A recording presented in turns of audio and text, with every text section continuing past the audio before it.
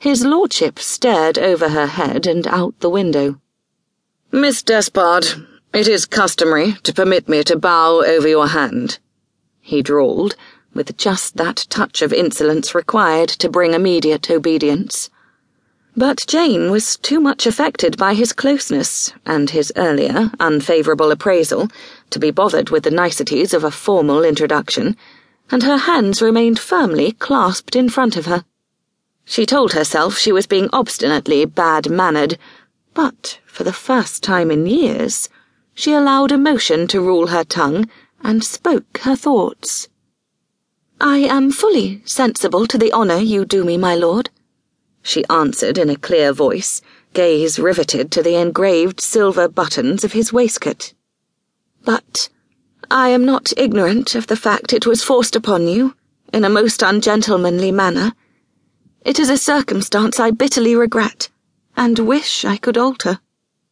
There was the smallest of pauses, before Salt said in his insolent way, "You've had ample opportunity to release me from such a damnable circumstance. You merely had to refuse the honour. Still, there are some 18 hours before the ceremony."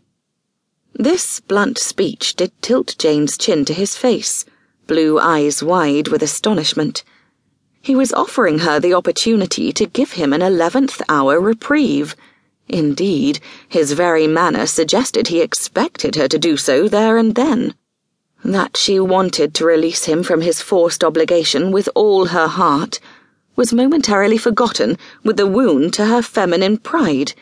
That he did not even have the good manners to disguise his abhorrence for a match that was of her father's making, not hers, angered her into giving an impudent reply. "You cannot imagine, my lord, that I leapt at your back-handed offer of marriage," she stated with as much coldness in her voice as she could muster. "Doubtless there are dozens of females eager to take their place at your side as Countess of Salthendon. I wholeheartedly wish you'd offered for one of these ladies, for then this horrid situation would never have presented itself." "I am not in the habit of making life-altering decisions merely to oblige others," he replied coldly, gaze remaining fixed to the wet window-pane. "Yet, knowing you for a fickle female with no heart and even less brain, who has the barefaced cheek to accept a back-handed offer of marriage, I should indeed have married the next fresh-faced virgin who presented herself for mounting." Jane staggered back a pace, mind reeling and hand out to the heavy brocade curtains for support at such crude speech. How dare you speak to me in such a repulsive manner?" she whispered indignantly, a fervent glance at her tea-drinking relatives at the far end of the room. "I am not one of your whores who you can—" This brought his hard gaze down to her beautiful face. "Come now, Miss Despard," he said with bored indifference. "Your show of offended sensibilities insults my intelligence. It is a bit late in the day to exhibit virginal outrage."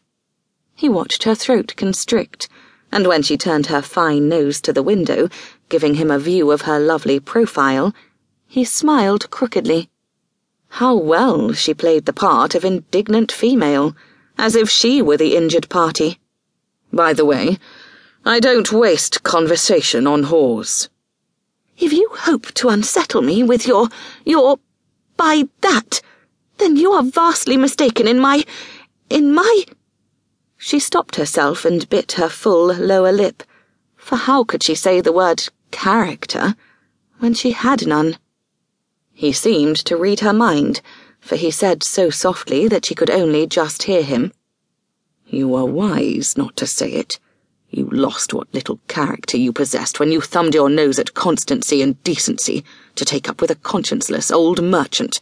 But as you are your father's daughter, I am inclined to believe Sir Felix never taught you the meaning of such words. Thus I will own that the fault lies with me for being taken in by your beautiful face."